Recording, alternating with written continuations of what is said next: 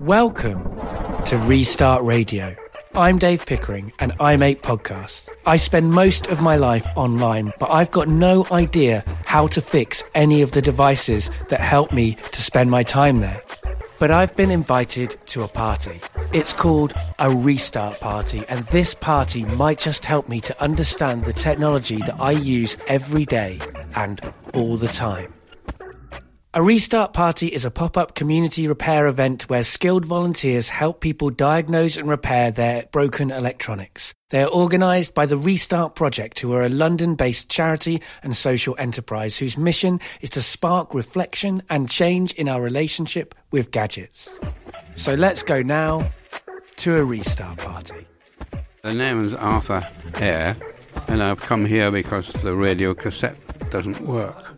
And I just thought they would get some advice as to how one could repair it rather than throw it away. Imagine a scenario in which all of the technologies that we've come to depend on cease to exist. They're completely gone. Everything from your computer to your toaster to the train that you take to work. Oh, great. That would be terrific. Because I'm from a generation that didn't have these things. So that's all I say. I mean, right. That'd be great. Do you have any survival tricks that could help you? Survival in what sense? Well, to survive without technology. Oh, yes, I would just revert to my original plodding life that I had when I was young, you know. Although there was some technology back then, there was still electricity, there was still technology, it's just a different form it took. Yes, I thought you were referring to the digital age when you said how we would exist without your computer. Well, I haven't got a computer. These sort of things, you know. My toaster, well, I don't think it's worked by digital things. It's just a simple heater. When you switch it on, it comes on and heats the bread. But if the electricity was no longer there to power that toaster... Ah, well, now you're talking. I have a Primus stove. So I'll probably survive with that. Today, we imagine the unimaginable. Waking up to a world where nothing works. If that happened, how would we manage without the gadgets and technological systems that govern our society? That's the theme of a new book by Dartnell called The Knowledge, in which a technological apocalypse is used as a thought experiment to encourage us to consider our dependence on things that we own but we no longer understand. Lewis recently delivered a keynote speech at the International Fix Fest that took place in London in October. In this episode, which features the contribution from some people that I spoke to at a Restart Party in Tower Hamlets, he provokes us to explore the limits of our understanding as citizens and to think about how those limits might make us vulnerable.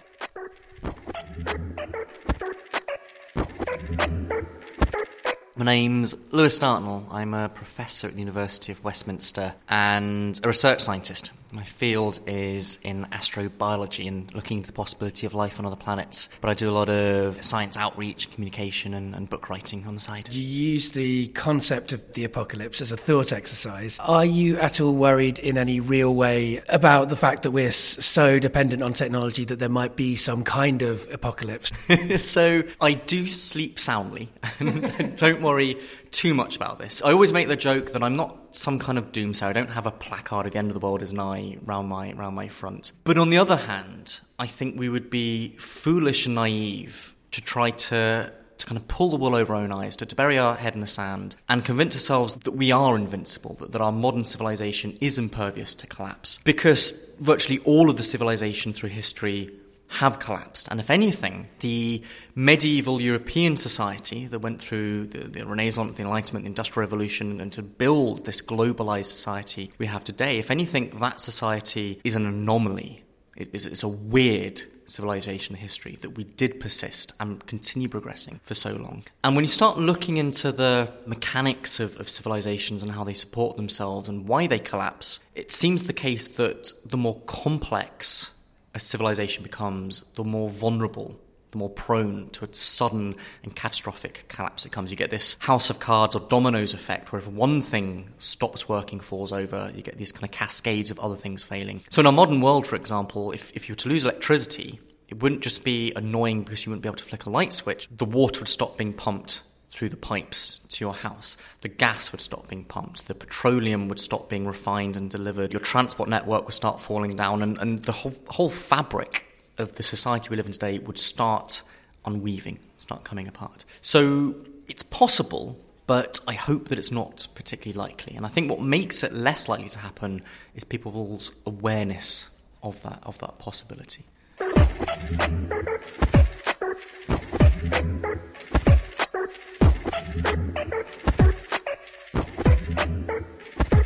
My name's David Moore. I'm here at the Restart because I thought I'd brought along something and I hadn't. I'd brought along a bag of medicine.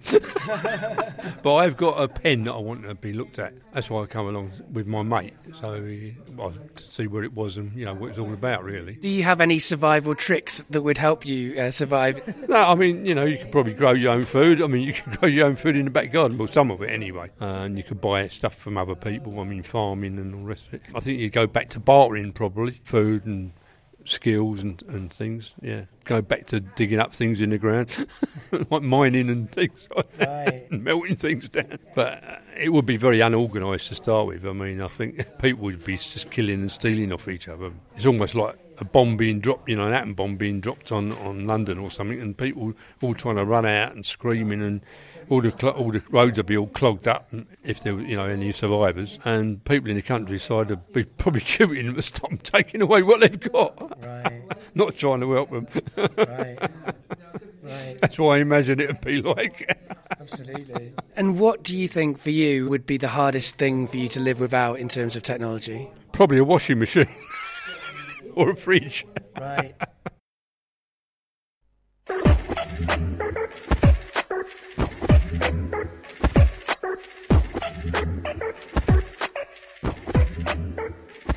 Why is it that we seem to have lost a lot of the skills and understanding of how to support ourselves in even basic ways, within our culture at least? It's simply that you just don't need those skills anymore. In the kind of 1400s and the 1500s, societies in Britain and Europe were, again, we lived on the land. We were 80-90% farmers. And so we knew where things came from because we did it ourselves. And as our civilization has progressed and become more complex or more advanced in some senses, the way we've done that is by each individual to become more and more specialised and focused in what they do, in this kind of ecology of different job descriptions. And that means that everyone does something exceedingly well, but helps everyone else out in society by relying on each other's services. So 90% of the population doesn't need to know how to forge steel, or how to be a farmer, or how to be a nurse or understand medicine, because other people will be far better at it than you could ever be at all the different things you might need. That's what's enabled our society to reach the level it has, because we've become very specific and focused. But on the other hand, that is a point of vulnerability. If something were to start unravelling that social contract, if people stopped working together in the community and we all start kind of falling down to the bottom, that's the sort of situations that people talk about for kind of civilization collapse or societal collapse. As I say, it has happened with other societies in history, and there's no good reason to think it's about to happen for ours, but also we're not impervious to it. Lewis's book moves away from specialisation and back towards generalisation. It is not just a science book, nor is it purely sociology or purely history. As someone who has spent a long time thinking about how different types of knowledge interact and inform one another, Lewis himself does not settle in any of these categories exclusively. In fact, his training is in a different field altogether: astrobiology. So you've spent time investigating potential signs of life on Mars. Do you see that work as connected to the work that you've done for your book, The Knowledge, which seeks to understand what sustains life on Earth? I came from a biology background. That field is all about looking into the possibility of life on other planets, understanding the environment on Mars, for example, or maybe Europa, what sort of conditions life needs to emerge in the first place and then develop and evolve, and therefore whether it's feasible to be talking about Martian microbes, Martian bacteria. And my very first book that I wrote was on that subject of astrobiology. It's called Life in the Universe, Beginner's Guide. And the new book, The Knowledge, is on something completely and utterly different. It's on how would you reboot civilization if you ever needed to. But conceptually, they are still fairly similar. It's all about digging down through the surface layers, that very kind of basement layer, to the fundamentals of how things work and what they need, whether that's life and whether it would have the conditions it needs on Mars, or the conditions for a civilization or society to flourish. What raw materials does it need from the natural world? How does it process those things into the products that it needs? I mean, that's all civilization really is. It's a machine for extracting stuff from the natural world to make its inhabitants, to make humans happier or healthier or live longer. And so there are deep links between the astrobiology and the latest book that I've written.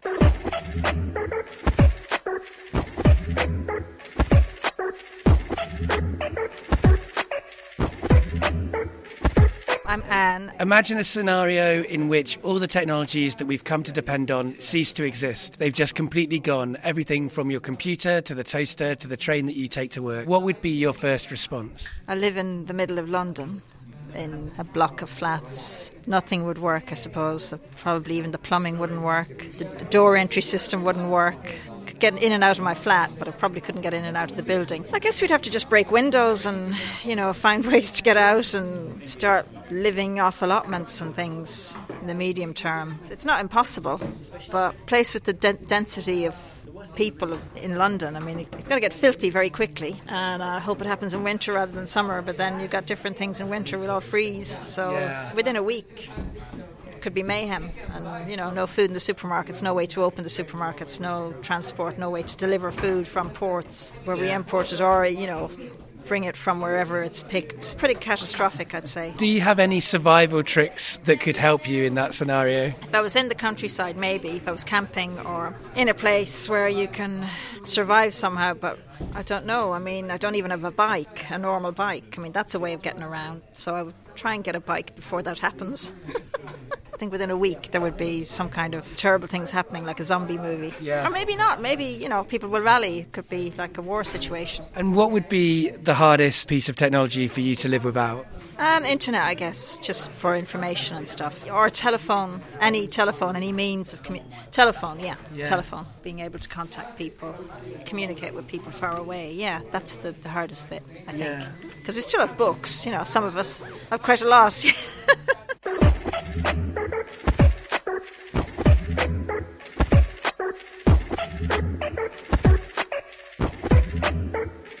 In your talk, you were talking about big libraries and how books aren't necessarily the best devices for storing knowledge. I used to work in libraries. When you put up your slide of the library, I was kind of imagining the Library of Alexandria, really, where a lot of books were lost. But the internet is kind of the modern day equivalent of that. It's so amazing that we can get any information at our fingertips. There's a lot of physical rooms where that storage is being kept. And if things happen to that storage, we lose it, very similar to Alexandria, I guess. You had an alternative, a way of kind of hacking that, of having a kind of apocalypse-ready Kindle. Are there other ways of preserving our shared knowledge going forward? I guess the great irony in that is that although the internet was designed and constructed by the US military to survive a nuclear attack, because it had a lot of redundancy, it was a network. Ironically, the internet would be one of the very first things to evaporate if an apocalypse ever comes, because it is utterly reliant on electricity being supplied to the servers and the routers and that kind of infrastructure that's needed to move that information around. So although things like Google and Wikipedia are phenomenal human achievements, again, if you just think back to what it might have been 100 years ago to try to find something out, to understand something, compared to what you can do to reach into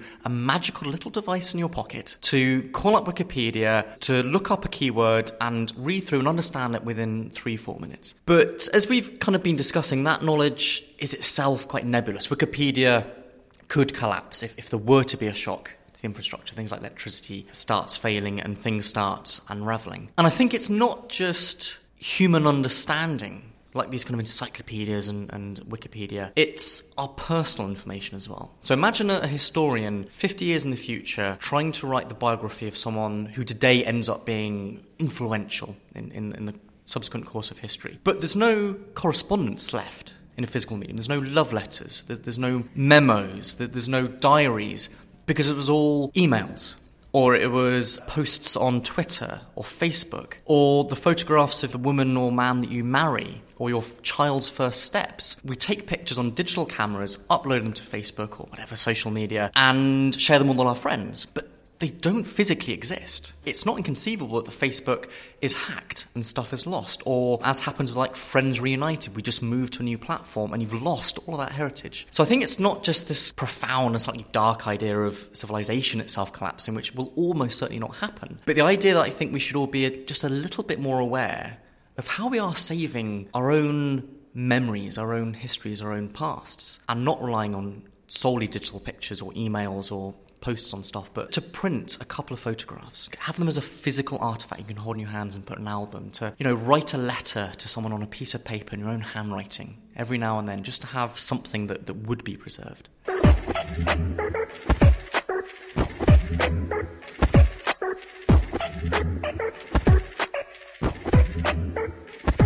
What's your name and why are you here at the Restart Project today? So my name's Fiona. I heard about it through work and I thought it was quite interesting because I've got a number of gadgets at home that are not working, but I've been so busy I've not had the chance to dispose of it. I've come today because I've got a mini hi-fi that I use in the bedroom that's not working. I would like to repair. It's the CD that's not actually playing, but the radio still works. Imagine a scenario in which all of the technologies that we've come to depend on cease to exist. I suppose if I was forced to not have stuff, then I would make do. It's just really becoming de-computerised to an extent that you're not automatically relying on those devices. Like if we didn't have internet or emails, we would go back to sending letters or visiting people and being more inclusive and participating in the things that we do. Because it seems like the more technology we have, we're not cohesive as a community, and I think as we remove all that and start from scratch, it'll kind of be where we're talking more, getting to know people more, and then when we're doing all that we don't really need everything else, that building a block or a house of isolation. That was a bit deep, that answer, but I think you get a gist of what I'm saying. Yeah, no, I think that's a really, really good point. We need to build a kind of communities, and we're all isolated, like you say, and technology has helped us to do that. But at the same time, also, I think lots of people's communities are based online, aren't they now?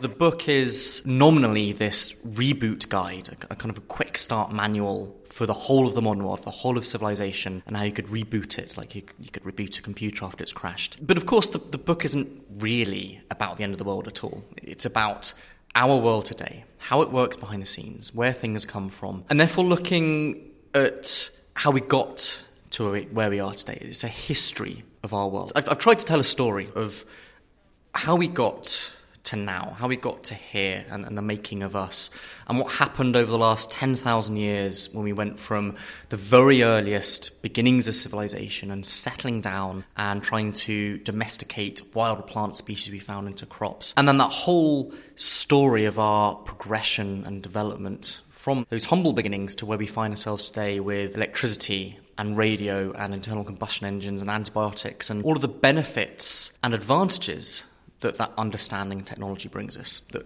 we don't die age 30 anymore of preventable diseases or malnutrition, but also some of the problems and issues that these technologies and their use have thrown up. For example, the internal combustion engine and climate change, or CFCs we developed to use in our fridges to preserve food, but ended up being a problem for the ozone layer. So it's all that interaction, as you say, between the science and the history of our path of development, and how we progress through centuries of advancement and development to understand our own kind of roots, to therefore understand where we are at the moment, and therefore also highlight what issues and problems we face in the modern world. Sustainability and energy efficiency and kind of repairing things, but without massively exceeding the carrying capacity of the planet. So I use the notion of the end of the world to look at what we have today to hopefully avoid the coming of the end of the world.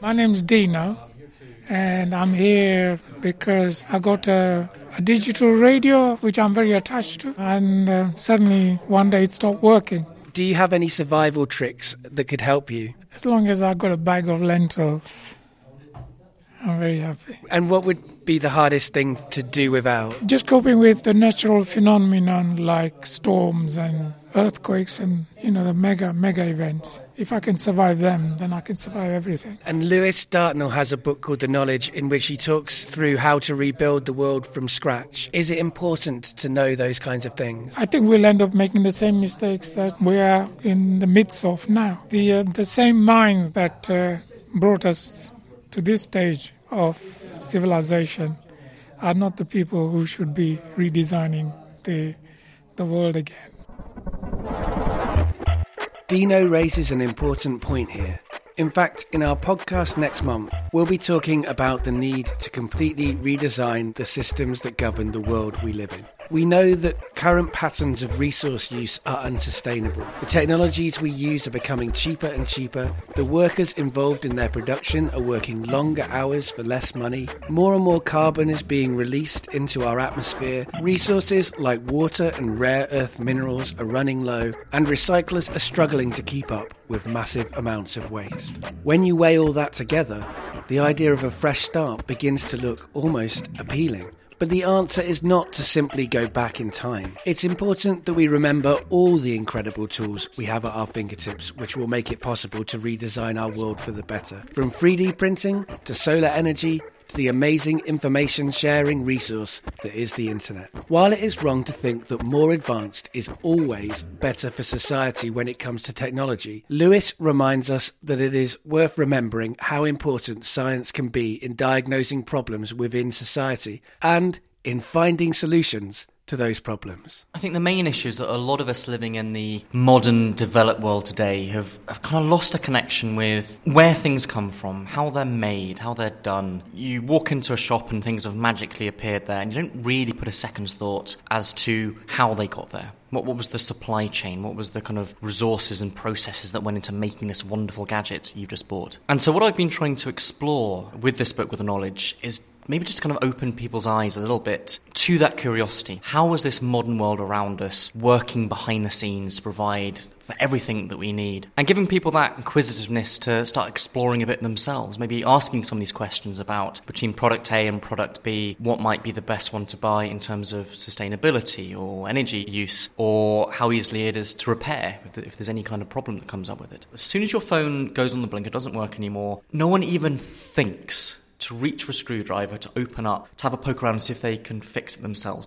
because it's basically impossible. It's microchips. It's stuff that is impossible for you to fix yourself. Whereas 50 years ago, your wireless radio goes on the blink, you open it up, and you can kind of understand the mechanisms and components that are in there. They make up a certain amount of intuitive sense, and you can tinker with them. You can replace a fuse or replace the valve or something, and it will start working again. And on the few occasions where I have repaired something, like a clock that wasn't working anymore, or realised that the wire had shaken loose and some electronics and just kind of soldered it back in again, that kind of thrill and satisfaction you get is almost indescribable. We don't really get that very much anymore. Something goes in the bin and we get a new phone on the contract, and we haven't interacted with the technology that we use. We're kind of consumers of the technology nowadays and not really partners in it or players in it. We buy it, but we don't really know where it comes from or how it works. And I think that from all the fun that I had when I was writing this book, I think most of us would have experienced that same satisfaction and kind of thrill of just every now and then trying something like that yourself.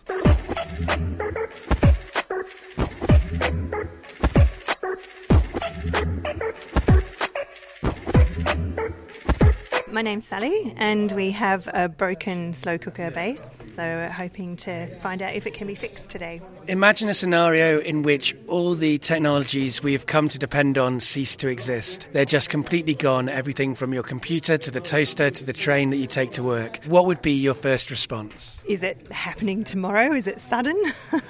I think it would be a bit of a shock. We've forgotten how to do things. I think even camping for quite a lot of us is a bit confronting because we're so used to being cosseted. So, yeah, it would take quite a lot of getting used to and a considerable amount of shock. Do you have any survival tricks that could help you? Oh, I'm not sure about survival tricks. I've watched all of those programs about middle-class people foraging, and I'd like to hope I would remember some of that, but I'd probably die of eating a poisonous mushroom fairly early on.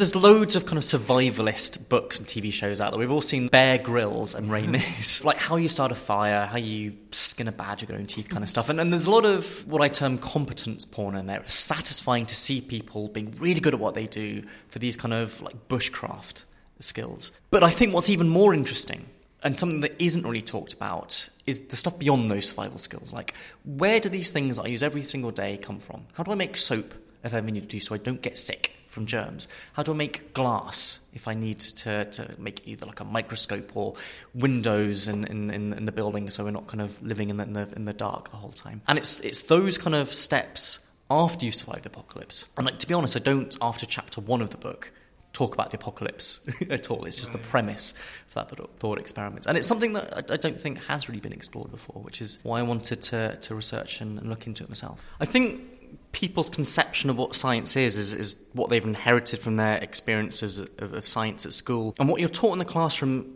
isn't on the whole science. But for the exams from the curriculum, you have to remember a whole list of facts and how to label diagrams and then regurgitate that information to get high marks and a good grade. But science is kind of the opposite of that, in fact. Science is the way that you find those things out in the first place. It's a method of exploring the natural world to come to understand how things work and where they come from. And so I think, to a large extent, people are put off science as a concept because they remember it being a bit dry and a bit boring and a bit of a memory exercise, and not that wonderful joy and thrill of curiosity and inquisitiveness. And with the knowledge, a lot of it was very hands-on and practical. And I made sure I got some first-hand experience on how things are made and done. So, for example, I made a knife from scratch in a blacksmith's, working by kind of coke-fueled hearth and bellows and hammer and anvil. I performed the kind of ultimate Robinson Crusoe experiment on a single beach where you can make glass from absolute scratch. You can get all the raw materials you need to make glass from a single beach. And the idea was that glass is the single most important material for the scientific revolution. You need it to make things like thermometers or barometers for measuring pressure, or for making lenses, which gives you the telescope and microscope. The idea being, without glass, we would not have had the scientific revolution, therefore would not have had the world we have today. And also the Kindle that I hacked to make apocalypse-proof, as you mentioned. So all of this was just wonderfully fun maker projects that I just spend a weekend doing, or kind of run off to somewhere for a week to learn how to do something, and then write about it. So it was, I didn't consider it to be work at all. It was just mucking about and then writing a book from what I'd learned at the end of it. What we are seeing, and why we're here for the Fix Fest meeting for these past few days, is there are now surges and all these grassroots campaigns to start addressing that, to show people how to repair a toaster when it's bust, to get people involved in craft skills, to get people involved in maker projects, whether that's 3D printing some plastic spare parts or wiring together some electronics. People are feeling that general dissatisfaction that I was mentioning earlier and doing something about it and joining the societies and clubs. And I think that's a very fulfilling and an exciting process to see going on. Restart Radio is both a podcast and a weekly show that goes out at 1:30 on Tuesdays on Resonance 104.4 FM, repeated on Thursdays at 11:30 a.m. As with all episodes of Restart Radio, we'll include links with background information to all of the issues and stories discussed over at therestartproject.org. The music that you've heard in today's episode was made with lasers and repurposed electronics, and is a collaboration between Opto Noise and Cassini Sound.